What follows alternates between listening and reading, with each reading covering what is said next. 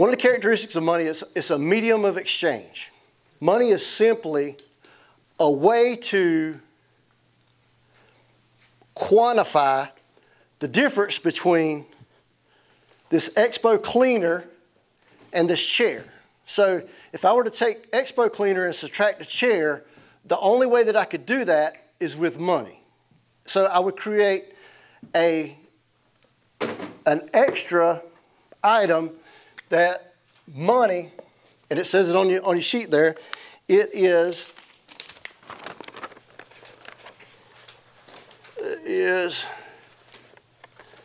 a medium of exchange.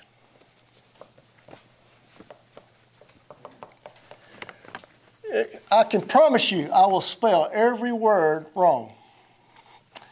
So, medium of exchange. Money, medium of exchange. They'll be fine with your handwriting. They're used to mine. Okay, good. So, another characteristic of money, how is money like this tape measure? Anybody got any example? Money, in my world, is a tool. If I'm going to invest in the stock market, it becomes my dry powder. Okay, so they are my tape measure if I'm investing in the stock market. If I'm buying real estate, money is also my dry powder. It is my tools. Now, this tool right here, this tape measure and money, they're similar in a lot of ways. Now, this tape measure, can I make money with this tape measure? Absolutely, because it's a tool.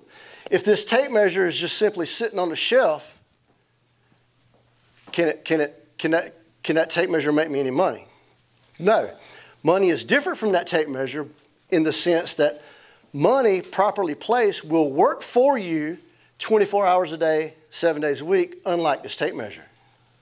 So, understand that money is a tool. Understand that money is simply a medium of exchange. And I'll even go so far as to say that it has no inherent value.